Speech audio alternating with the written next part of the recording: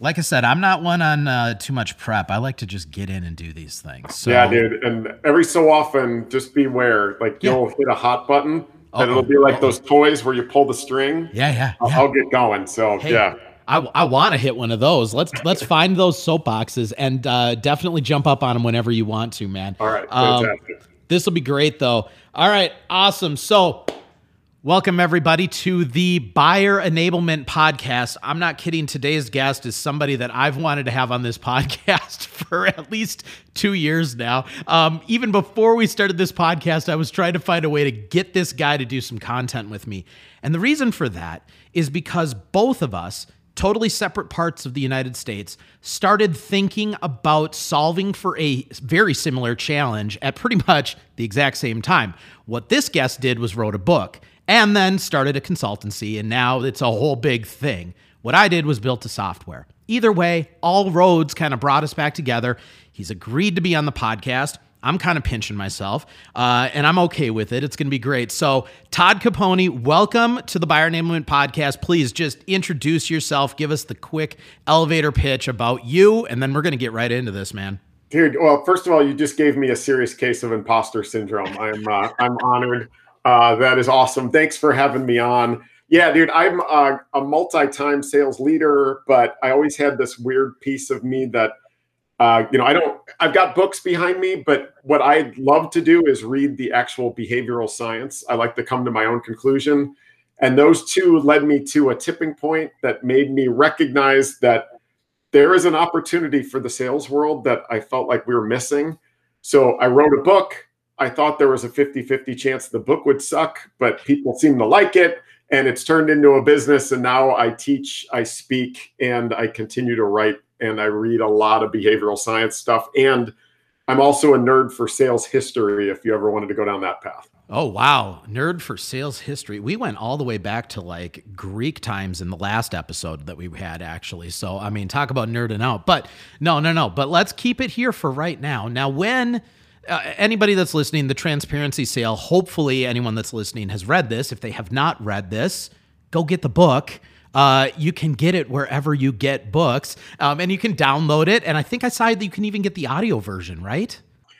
Oh, there's a whole story there. Yeah, I narrated it myself in a Chicago studio when it was 20 below outside, and the studio wouldn't turn the heater on because the guy said heaters make noise. So if you download the audiobook and you listen to it, just picture me being able to see my own breath.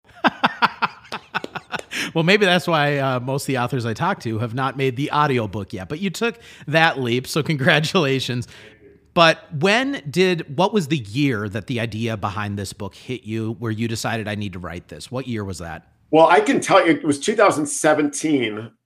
We had done, so just by backdrop on it, it was 2017. I was the chief revenue officer of a company here in Chicago called Power Reviews. Mm-hmm. And, as you can guess, Power Reviews, they collect and display ratings and reviews for retailers and brands. Well, we had done a research study with Northwestern University here that looked at, all right, when a website's acting as the salesperson, what do consumers do? And it turns out, we all look at reviews, no surprise there. But the two things that changed my life were that 82% of us go to the negative reviews first. So like we skip the 5s and go right to the 4s, 3s, 2s, and 1s.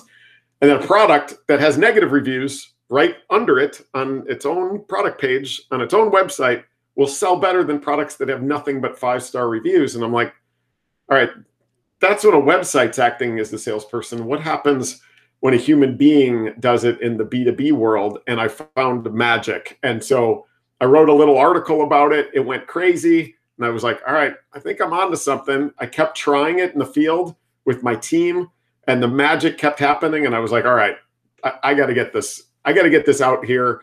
What is it? How do you actually use the behavioral science for good, not evil? And, how do you actually execute on this in your sales organizations? And that's where it really kicked off. It's the old adage, when something looks too good to be true, it's probably too good to be true, right? I mean, it's just that simple.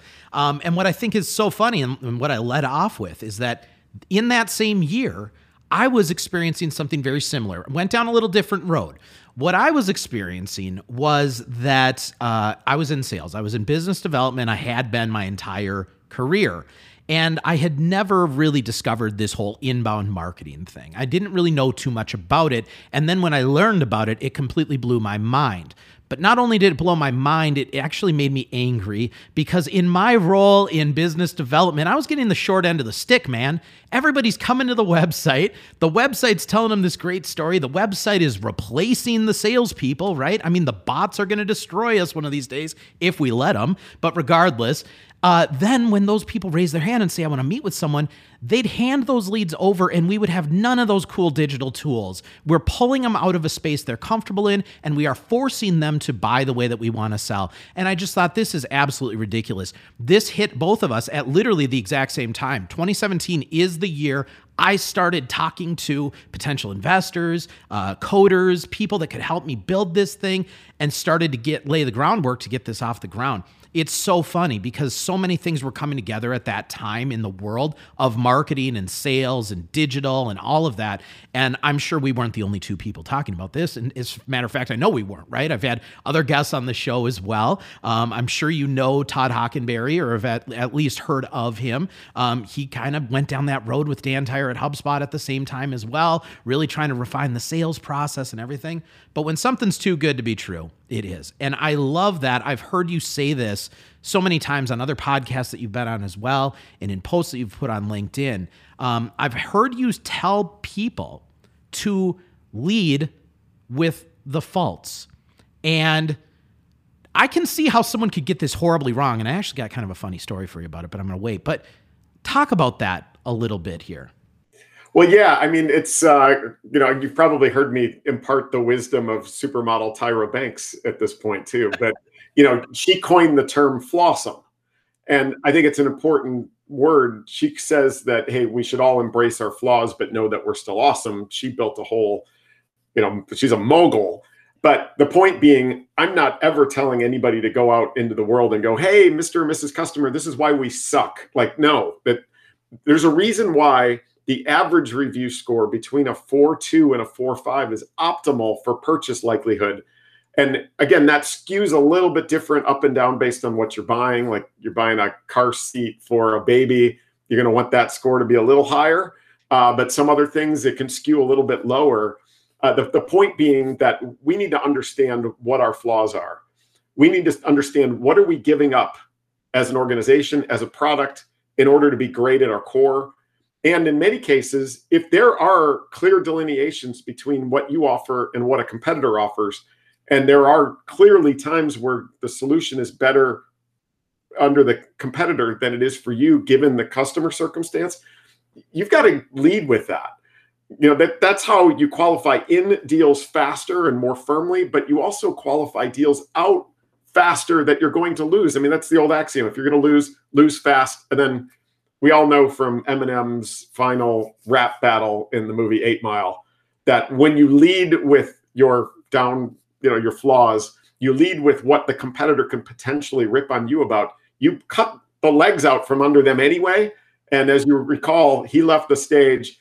The competitors had nothing. They couldn't beat him at that point because he led. So you make it really hard on your competitors when you lead with what they can do better than you and where you concentrate and where your true value is.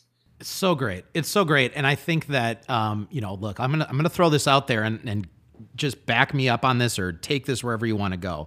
But when I started hearing you say this, what I started immediately reminding myself is that this is why the questions you ask in the beginning of your first conversation are so critically important, because I would never want to see a sales professional get on a call with someone without any background on what they're looking for or what the potential flaws in your service or product might be based on their unique needs, for you to just spill your guts, right? And just be like, oh, guess what? We don't integrate with Salesforce. We don't do that, right? No, well, we don't even use Salesforce. Oh, sorry about that. Well, we don't integrate with any of the things. Oh, okay. Oh, well, then what are we even having this conversation for? I didn't even say I needed to integrate with that. Oh, sorry. I just wanted to get it out there because, but that's where these early questions that you ask are so important. And I think you're totally right.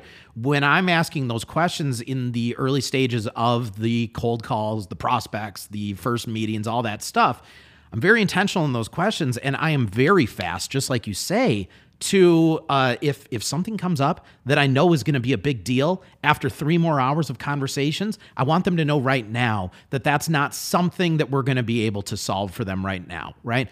And it does help a tremendous amount. Have you seen this go wrong, though? Have you seen people just be way too out there and honest right out of the get-go, just right after hearing something you say or read your book? A little bit. I mean, there's some of that, but for the most part, people get it. For the most part, people are apprehensive about sharing any downfall. They think, you know what, my boss measures my pipeline, and my pipeline needs to be 4x my quota, or I'm going to get in trouble. So why qualify this deal out fast? Like, well, that's dumb. Is there an opportunity to actually qualify that deal out fast so you could go after the ones that are going to be a better fit? Or, you know what, I'm going to throw so much value at them that when they find out we don't do this really important thing, we're already going to have tipped the scales. And that actually doesn't work either. That's like You get in a relationship and then you tell the person that you're dating, yeah, I did 10 years in the county pen. Like, that's, if it's something important, you've got to lead with it because it builds the relationship on a foundation of trust. If you wait, then your customer is like, all right, what else is he or she not telling me? And now trust is degraded. And that's a hole that's tough to dig yourself out of. Yeah, nope. The trust portion is something that I'm hyper focused on myself. And everybody I think agrees at this point that people work with people that they like and trust. It's just a simple way of looking at it. When was the last time you bought from somebody in a competitive situation that you didn't like and trust when they were up against someone you did like and trust, right? At the certain point, the cost doesn't even matter. It's just, do I trust that you're going to do what you say you're going to do? Do I have faith that you have the capabilities that you say you have? Are you going to actually achieve the goals that we've set forth here? Do I trust you? That's really all it comes down to at the end of the day. And enabling your buyers to be able to gain that trust is super important. One of the things that we did with our product as far as, building that trust was trying to reduce the confusion that so many buyers experience when you look at when you first started thinking about writing this book and the challenges that you were seeing. I'm sure one of the challenges you were noticing was the same one I was seeing, which was that when people can be self-informed and when they can acquire their own information, what they end up doing is just putting themselves in a position where they are just completely paralyzed in making a decision because there's so much information out there. It's information overload, and every vendor starts looking exactly the same at the end of the day. It doesn't matter if you're scrolling down to the worst reviews on every vendor's review site, you're still getting inundated with all this information, right? Now, how do you advise people that you're speaking with when being transparent and trying to go against some of those other vendors or competitors that they're talking to? Do you advise them to be transparent about the flaws that their vendors have, the other vendors have as well? No, here's the thing. So as you were saying that, I was just thinking about this idea, like as I'm doing my 2021 planning, one of the things I'm going to be doing is creating like an online, curriculum place where reps can sign up and they can take classes. Here's the problem. I've seen a Teachable demo, a Thinkific demo, a Podia demo, a Kajabi demo. They all look exactly the same to me at this point. Like I cannot tell the difference between any of them. And their approach is exactly the same in the way they engage with me. Yeah. Now, one of my clients is in the antivirus space, malware prevention. You know how many companies are in that space? Lots. 56 at last count via one of the analysts. Yeah. And when you look at the websites of the 56, they all look exactly the same. Now, you can differentiate in your product features. You can differentiate in the value you deliver. You can differentiate in your pricing. I'm a firm believer that you can also create a fourth differentiator, and that's in the approach you take to the way you sell. And by being, instead of, hey, this is why you're great, go figure it out, or, hey, this is what we don't do well, but we're awesome at this stuff. I believe in, especially in those commoditized spaces, I was in the review space, and before that, I was in the email marketing space, that if you take on the mantra of being like a consultant, like a person on a reality makeover TV show, where the person that you're talking to recognizes they have a problem. Otherwise, they wouldn't have agreed to be on the show. And your role is to go, all right, why am I here? What's going on? Tell me a little bit about your issues. Oh, by the way, here's a couple of things that maybe you didn't think about. And then here's the potential path forward, part of which could be done with our competitors. Like you could actually go down that route and that would be cool. And here's the route that we're going to take you on. You become the Sherpa. For anybody listening to this, I'm telling you, your competitors aren't doing this. Your competitors aren't, here's the line. Our role is to help the buyer predict what their experience is going to be like so they can make the right selection for their business. Because that's why they buy, that's why they stay, and that's why they tell their friends. Your role is to help them predict. And if that prediction comes out that somebody else is better, that's part of your role too. You'd be shocked how often they come back to you. You'd be shocked how often they're referring other people to you, even if they go with the competitors. So that's your role. In a highly commoditized space where you've got a lot of competitors, your role is to help them predict, become the expert, not only on them, but on your competitors, and just help them decide and do it fast. That's a beautiful statement right there. And I hope people pay attention to that because listen, the people that we are dealing with in a B2B space, let's just stay in a B2B space, but this is the same in a B2C space. They're not dummies.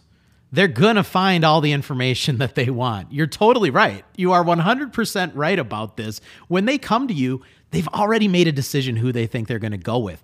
And fun fact, salespeople, you have about 3% of the time you used to have with your prospects. If you look at the time you had with a prospect 10 years ago versus what you have right now, it's about 3% of the time. So, there's not a lot of wiggle room there, right? I mean, you really have to be on your A game, but they've probably already made their decision. And you're totally right. They may have already decided to go down another road, and you're just helping them validate that. But at the end of the day, this is why it's so important. I say this all the time. If somebody's going to go through a demo with me in my software, number one, I want them to leave feeling like they've learned something new. I don't care if they move forward with my software, but I do care if they go through an entire demo with me and they do not implement any of the strategies that we discussed on the call, because that's a huge waste of both of our time. They can implement some of the strategies that I'm teaching and productizing within our solution without using our solution and still be light years ahead of where they were, right? That's a win for me as far as I'm concerned. I might even sway them. They might come to me and go, wow, I didn't realize that your product did all of these other things. I was actually leaning towards this solution. Now I'm actually leaning towards this. But you are 100% right. Every time I've ever lost a deal, if I've done the right job doing the demo, and I've been an entertainer and I've been an educator and I've helped them see the light, they start bringing me referrals because they realize it's not a garbage solution. It's just not the solution we were looking for right now. And that's totally fine. We can still move forward on that. I love that, Todd. I love that. It's all about, the way that our brains are crafted is that when we start to hear a sales pitch, it's a big part of the reason why 82% of us go to the negative reviews first. Yeah. It's a big reason why this company that you may have heard of, it's called Amazon, has done so well in an environment where they started listing negative reviews, like people that have bought the products, come back to complain about them, put it right under the products on their own website, on those product pages, and somehow it sells better. Is that we're wired to try to predict what our experience is going to be like.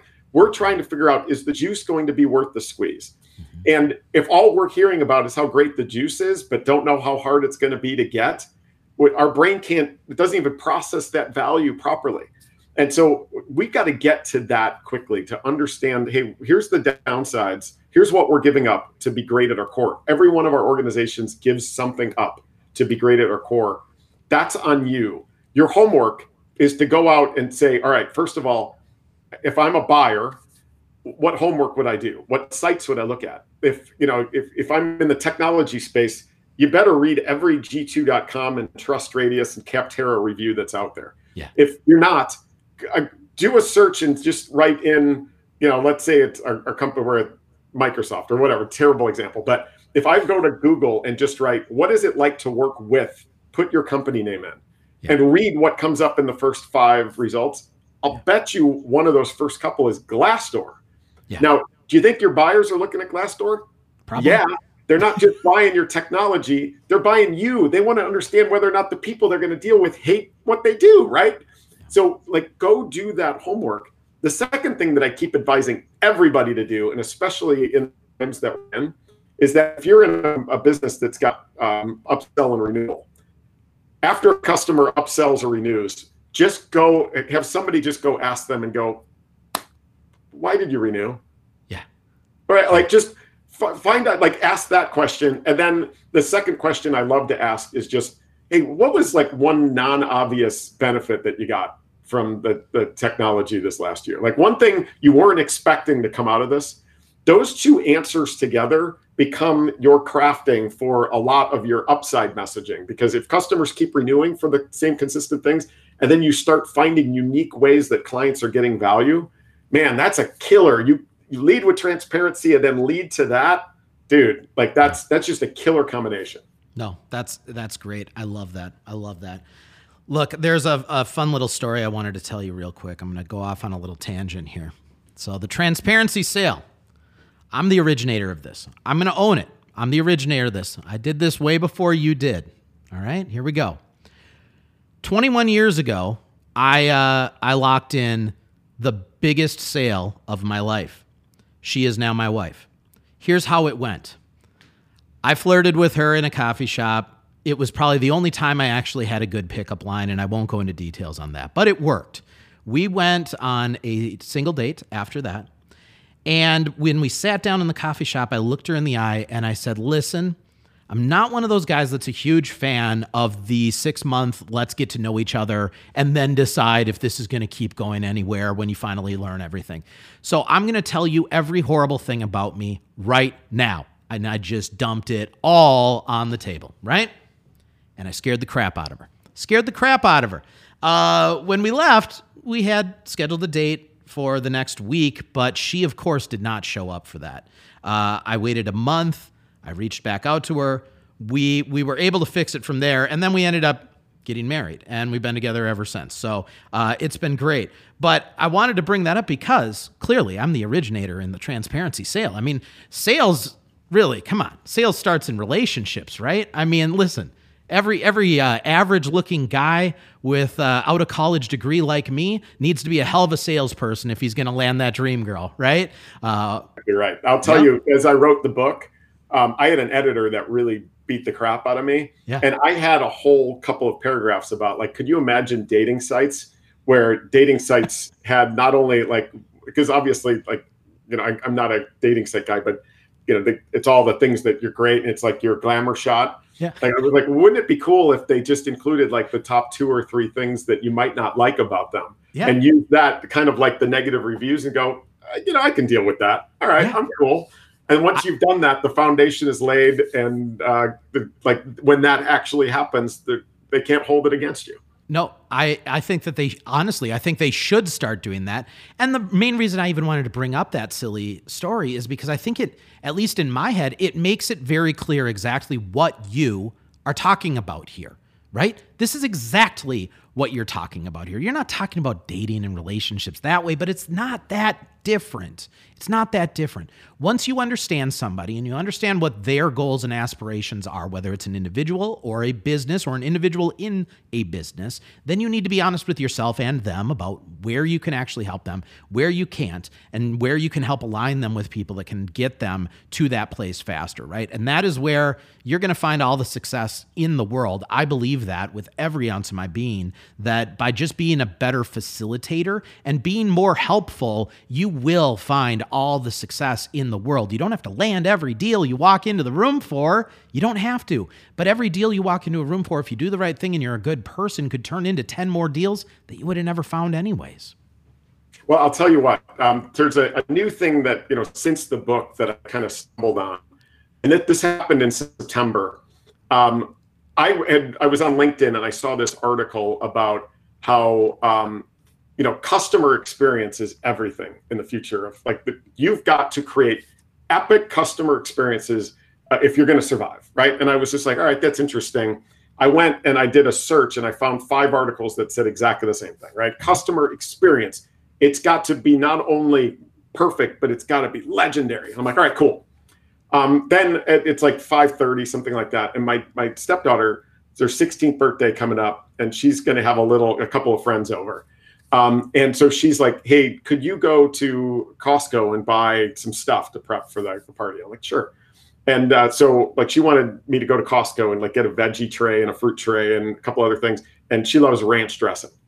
So I'm like fresh in my mind with this customer experience thing. I get in the car, I go to Costco, I walk in, and like there's the ranch dressing. And I can't just buy ranch dressing. I got to buy 80 fluid ounces. It's almost a gallon. I'm like, all right, so what I want and what they sell are two different things. I turn around, there's toothbrushes. Like if I needed a toothbrush, I can't buy a toothbrush. I got to buy 10. And so like I load the cart. I'm cool there, right? And then I get up to the conveyor belt. I put it on there, and there's a guy literally just taking stuff and throwing it back into my cart after they scan it. There's no bagging or anything like that. And then I walk to the exit, and there's a woman there checking my receipt against everything in my cart to make sure I didn't steal anything. And I'm like, all right, Costco is the number 4 retailer in the US once again. And like that experience isn't very good. Yeah. Then, I get home and, like it so happened, I don't know if you remember that Seinfeld episode with the soup Nazi, but there's this episode where people are lined up down the street and this guy screams at them about like they've got to follow his procedure for how you order the soup, how you get the bread, how you pay, and you go. And it's like, and if you screw it up, no soup for you, right? And so I started to dig into it, and I came to this quick conclusion that our role as salespeople, first of all, setting proper expectations and meeting them is optimal. Even if the expectations are, this isn't going to be all great, right? And we see it in Costco. We see it on that episode. There's a restaurant here in Chicago called the Wiener Circle that if you go there after a Cubs game, you are going to get screamed at by the workers there. That's their shtick. They will make you feel terrible about yourself, and people line up down the street to go. There's IKEA is another perfect example. There's countless Southwest Airlines, like all of these places. What they've done is they've hit the nail on the head of we're going to set expectations and consistently. Now, obviously, over setting expectations and missing that is bad. But the one thing that I will argue is that under promising and over delivering, while we all like, yeah, we've got to do that all the time, that actually works once. Yeah. Where you get a short-term spike in satisfaction, but then it creates something I call expectation inflation, where basically under promising and over delivering is a form of lying. And over time, your customers will begin to recognize that. And when you set an expectation, they're going to go expectation plus inflation, and you're not going to be able to keep up with it over time. So our role as salespeople is to set proper expectations, the pros and the cons, and consistently meet them. And when we do, our customers not only buy because they can predict, but they stay and they tell their friends. I love that. And I couldn't agree anymore, honestly. And the only thing I would add to it is if you are going to be a sales professional that does a really great job of setting the table, basically, right? You need to make sure that the other customer-facing roles that are going to come into the picture after you bring this deal in are doing the same thing.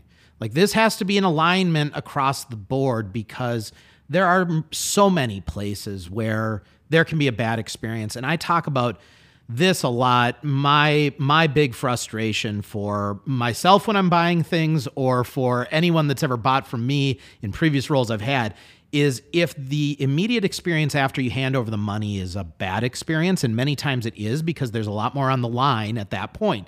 You just gained my trust and you just got me to give you all this money, and now this better be what you said it is. Oh, don't worry, it's going to be great. Okay, I'm handing it off to Billy over here, and Billy's going to take it from here, and then Billy comes in and just throws everything away, right? Just ruins it immediately, and that is the worst time for that to happen. All those other teams have to be aligned as well. This has to be a company structure and focus that everybody's focused on, because otherwise that's just where you lose deals, right? It doesn't turn into referral business because now that great experience you gave them in sales turns into actually a horrible experience you gave them in sales because now they don't trust you anymore. Because now, even though they did before, now they're going, yeah, but you didn't deliver on any things you said, because your team has to deliver on the things you say. Well, yeah, and it goes beyond, like, you set expectations, you lay that foundation. But, going back to Costco, last week I walked into Costco. I just needed a few things. So you walk in, you check in, and then I looked over to the left at the lines. And there was like, each line was like 15 deep. And I was like, I don't need this stuff that bad, right? The juice isn't where, and I walk out. That's the equivalent of your selling experiences that I see in many cases where the customer comes in and they're excited. They're like, hey, this is what we need. And then they all of a sudden get a view to, hey, we're going to do a discovery call and then a qualification call or vice versa. And then I'm going to get a rep on that doesn't get any of that information. So they're going to ask you all those same questions again. And then we're going to do a really generic demo that's going to teach you how to use the technology instead of actually showing you what the experience is going to be like in your world. And then the contracts process is going to be hell on earth just to get ready for that. Yeah. That's like the long line at Costco where you're like, you know what? The reward of what I need is not worth it. I'll just pick it up at Target on the way home. So I mean, there's so many analogies to, you set that foundation, but you're right, man. You got to execute and you've got to create a frictionless experience in the buying journey. And then when they buy, the expectations that have been set better be delivered and better be delivered consistently. I think that it's pretty clear that Todd needs to stop shopping at Costco and do more Target shopping. I think that Target sounds like it's more up your alley, smaller ranch dressing sizes. You can buy one toothbrush at a time, and they have a self-checkout. But you're right. And I think that that's an important thing to think about as well, that you were getting at as well, is just set the expectation. What is the expectation? Now, if you're selling something that is going to be a bit of a pain in the ass to sell, that's fine. Don't try to oversimplify it, but just let them know up front. Look, this is going to be a big production. You're not buying peanut butter here. You are buying an enterprise system or software or whatever it is, right? This is going to be a big deal. This is going to take a lot of decision makers. There's going to be a lot of conversations. There's going to be a lot of money. This is going to be 12 months of us having conversations. This is going to be a big deal. I'm going to make this as easy as I possibly can by doing X, Y, and Z. But just so you know, this is going to be more like shopping at Costco than it is going to be shopping online at Amazon, right? It's going to be a little more work. Yeah. Well, just imagine you go on vacation and you're going to go take a walking tour, and the tour guide's like, "Oh man, Josh, you're going to love this walk. You're going to see this, you're going to see that. It's going to be fantastic. Yeah. Good luck." Yeah. And so you go, you do it, and you find that halfway through there's 400 stairs you've got to go up to see the one thing, and then you got to run down a hill, and then there's this muddy part, like this whole, and you get back, and you're just like, "Man, that sucked." Now, take that same experience. And let's say the guide at the beginning was just like, "Josh, you are going to love this walk. Here's the things you're going to see, but just bring some water because there's a stair climb that you're going to have to hit." Yeah. And then, the shoes you've got on, you might want to walk around because there's a muddy area because it rained and the water rolls off the hill. And once you're through those two things, you're going to love it. Same exact experience. Yep. However, your satisfaction on the back end after that walk in the latter guide who actually set that expectation is, wow, that was awesome. Yeah. And the former, the person's leaving, their shoes are muddy and they're exhausted. And they're like, that sucked. Yeah. It's all about the expectation setting. Yeah, I love that. I hope that people listening to this podcast listened very strongly to that. I mean, I can't think of another metaphor we could throw in here about I got millions of them, dude. Just getting started. I'm sure you do, but I really honestly hope everybody's getting it here, right? I mean, this makes perfect sense to me. And I can tell you, just after, checking out the book that you put together, checking out the post that you put on LinkedIn, following the content that you've put out, it has shaped the way that I think about this as well. And like I said, it's very interesting because we're both very much working towards a very similar end goal with this, but it's always interesting to hear how somebody else looking at it from a different angle with the same solution is going at it, because we can apply so many learnings from each other in those pieces. But I just love the idea of the expectation setting. It's so solid, and it's worked for me in my career. So if anyone listening is thinking maybe I need to get a little bit better at, setting those expectations early, this would be a good time to start looking at that, right? And Todd's book would be a great resource to start. What are some other places that you look, Todd, when you're kind of looking for inspiration around these lines? Oh, man. Well, so, I kind of mentioned at the beginning, I don't read books. Yeah. I make a commitment to myself that I read behavioral science research every day. And I know that's crazy. Or now I'm also a sales history nerd. So I read, I have the whole stack of 1904's salesmanship magazines, which is freaking amazing. And by the way, you could literally pluck paragraphs out from 1904, throw them in LinkedIn, and no one would have any idea. They were thinking and based, they're focused on the same challenges that we have today, and their philosophies, about 80% of them are still exactly what we teach today, and about 20% of them are completely wacky, which makes it fun to find those little things. But I'm inspired by the fact that, neuroscientists and behavioral scientists, they've pinpointed for the most part how we make decisions, how we engage, how we prioritize, how we buy. And my goal in life is to look for the non-obvious places and pluck those out and then drop them into the sales world. Because, to your point around, the kind of the perception of sales, Gallup every year does a study that lists the most to least trusted professions. And at the top is always like nurses and veterinarians. Yeah. And at the bottom is members of Congress, senators, and salespeople every year consistently. And it drives me nuts. Drives me nuts as well, man. Every year that comes out, I go, wait a minute, my lawyers are 10 clips higher than me? This is ridiculous. It's crazy. What's going on with this? Nothing against my lawyers, but I mean, come on now. But regardless. To that point, though, it means that, obviously there's still a negative perception that I'm hoping that in my lifetime we're able to build up. But it also means that there's a lot of people that aren't doing this. And like we said earlier, there is an absolute opportunity for you to differentiate in the way you sell. Remember, buyers are not buying based on your logic. Antonio Damasio, the neuroscientist, says, we are not thinking machines that feel. We are feeling machines that think. And if you're able to create that underpinning feeling and differentiate in the way you sell, you're going to draw people to you. I'm telling you, I joke, use this stuff for good, not evil.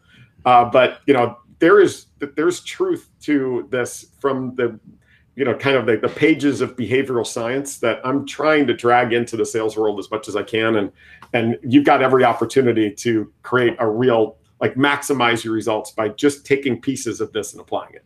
I would love to see some more of this sales history stuff that you're pulling together, honestly, because look. Sales has changed so much, especially in the last 6 months. But for how much it's changed, I 100% agree with you. It hasn't changed that much in 100 years. Let's be totally honest, right? It is psychology. It's understanding humans. It's empathy. And that hasn't changed, right? The technologies that we use, that we employ have changed. And the way that we do reach our network and our audience has absolutely changed. But at its core, sales has not changed in any capacity. What I am finding right now is that what has changed so much about sales right now is that as sales professionals, we need to get really comfortable doing what you and I are doing right now. I've never met you in real life, and I hope to one day, but I never have yet, right? This is as close as we've gotten up to this point, and this is the first time we've ever had a conversation. We just hit record, and we just met each other, right? So we're going to take advantage of every moment we have, but I like to call this the rule of Nirvana, and I believe that I heard that you're a Soundgarden fan. Is that true?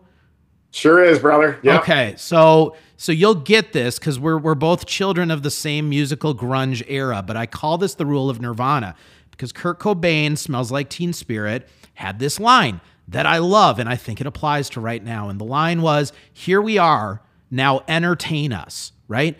And I feel like it's important for me, at least, to remind myself of those lyrics every time I get on a web-based demo with a prospect. Because what you have to remember right now is that we are so fatigued. We are having way more meetings than we ever used to because we don't have the commute time in between. And so to make up for it, we're just stacking more meetings on meetings on meetings. This is like the 8th meeting I've had to do over a Zoom call today. I'm sure it's the same for you. I was talking to a woman earlier today that started her calls at 5:30 a.m. and was already on her 10th by the time I talked to her, right? We are on back-to-back calls. If you can be the one person, and you alluded to this earlier as well, when you get someone on there, if you can really just entertain them, if you can educate them, if you can leave them feeling like they just had an experience, right? That's what they're going to remember. And that's how you're going to stand out. It is, you are the differentiator. I've had 2 guests on the podcast say that. Daniel Disney said it. Ethan Butte has said that from Bomb Bomb. You are the differentiator. And that is 100% true. It doesn't matter what tools you're using. And that's weird for me to say because I make a sales tech tool, but whatever. The tools don't matter. You matter, and you have to be the differentiator. And if somebody gives you the courtesy of actually showing up on time for a meeting that they scheduled, right? You better bring your A game. Make it an experience, make it educational, make it informative. And when they walk away, make sure that they can't forget all those new things that they just learned from you, and they go tell their coworkers how awesome of a demo they just had. Yeah, stands out. And, to that point about the world of, selling not changing for 120 years because of technology, I've got to tell your listeners this quick rant. So if you'll allow me to pull the string, I'm going to unload for a second. Oh boy, everybody, brace yourself. Here comes the rant. So, nope, let's do it. So if you look 100 plus years ago, selling required us to be face-to-face, right? Like there was just you could send something in the mail, but that's not selling. Like selling required a face-to-face conversation. All of a sudden, we were given this great tool. Sales was given the incredible gift of the telephone that allowed me to pick up the phone without leaving. I don't even have to put shoes on, and I can have a conversation with you. And guess what? Salespeople ruined it. Salespeople ruined it by getting blinded by this idea of scale and saying, all right, how can I jam as many calls as possible? How can I do robocalls? How can I get aggressive when I get people on the phone? To the point where technologies had to be created to prevent salespeople from selling, which are things like Dr. Shirley Jackson's invention that led to caller ID. And it got so bad that the government had to create a do not call registry to prevent salespeople from selling. We then go fast forward to this incredible tool and gift in the form of email. Email. I can send you a message, hit send, and it shows up in your mailbox instantly.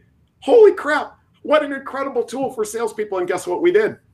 Ruined it again by getting blinded by the ideas of scale and saying, how many can I jam in that make it so painful to the inbox that everything else gets lost, to the point where technologies had to be created to prevent it in the form of junk email boxes and IP blacklists. And then the government had to get involved again because that didn't work. And they had to create the Can Spam Act of 2003.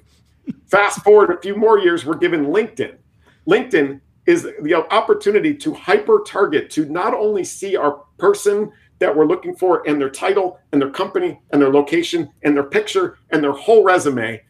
And like, what an incredible gift we've been given. And if you look at my connection request right now, guess what salespeople did? Ruined it. Now, I see us about to ruin video too. Video is this incredible opportunity for us to connect with people, to provide context to the words without leaving our house, send it in little digital packets that I can record a 3-minute video, send it to you. It shows up instantly. You can stream it. And now you feel like you know me. And I see sales reps ruining that right now too.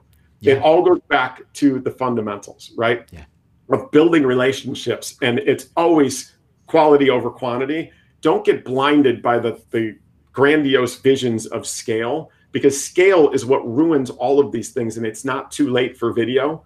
It's too late for some of the other things to a certain extent. I know a number of executives and myself in my last role, I didn't answer for cold calls anymore because I just couldn't. I couldn't guide my day by interruptions. I could if they were all valuable, but when 99% of them aren't valuable, I couldn't roll the dice like that. There was just not enough time. So that's the string has entered the back of my toy again here. My rant is over. But again, like sales at its core has not changed. The technology has, but for the most part, we get blinded by the grandiose visions of scale when we just need to get back to the fundamentals of what a great gift these things are and how do we use it to its maximum potential.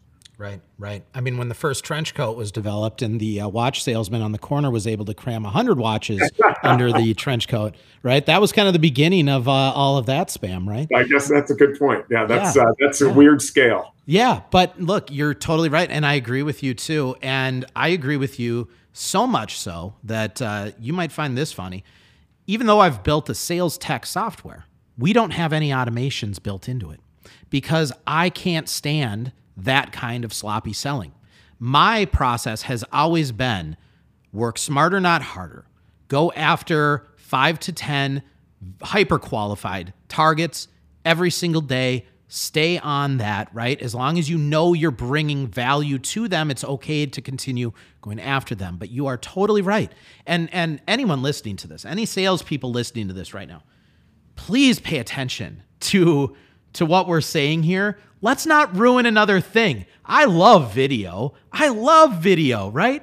I don't want that to get ruined. Let's use it for the good that there is in it. And I know that we're all going to get a little bit fatigued with video just because like we're seeing everyone on video right now. But the whole one-to-one video thing, it is very, very powerful if it's done properly. But like anything, if you're just blasting a whole bunch of people with no context and no real reason to go after them, it's just an annoyance. And before you know it, they're going to start associating every video-based email that comes into their inbox as an annoyance, because that's a very visual indicator right there, right? They don't even have to scan it for the keywords that Todd talks about in his posts all the time, where, you're looking for the just asking, just checking in, just following up. Like, no, you're asking me for things here. Stop asking me for things. You're trying to sell me. They're going to see that visual come through and go, crap, it's another sales video. They're trying to spam me here again. Let's not ruin this. Again, we don't need the government stepping in and mandating how we can record videos and send videos to people. We really don't. Like, I don't want to be around when that day comes. I'm getting out of sales. I'm going back into marketing when that happens, right?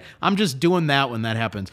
Todd, this has been really, really great having you on. We are officially like way over time on this one, but that's fine. Don't worry about it. We might have to do a two-parter. I don't care. But look, this was really great having you on.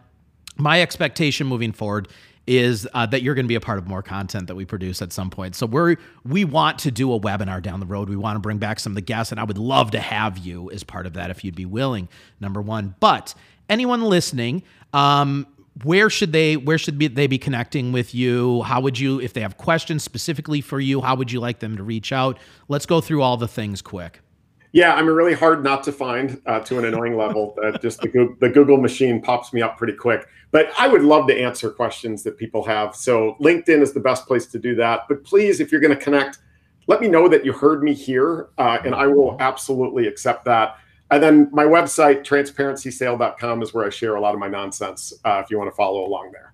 Great. So if you reach out to him on LinkedIn, make sure you say you heard him on the best podcast there is. All time. And one other thing, if you're a nerd for the sales history, you can follow on Twitter or Instagram at Sales Historian. I post daily quotes from the annals of sales history with a little picture, because I'm deep into all of that. I just do it for fun. And if you want to follow along, you're going to find some really like brilliant stuff. But then every so often I throw in the wackiest things that you're ever going to hear. And so follow along at Sales Historian on either Instagram or Twitter. I'm going to follow you on Instagram right after this call. This sounds great. I was hoping that you were already categorizing some of this stuff somewhere for me to see. Yeah, I'm going to totally nerd out on this. I can't wait.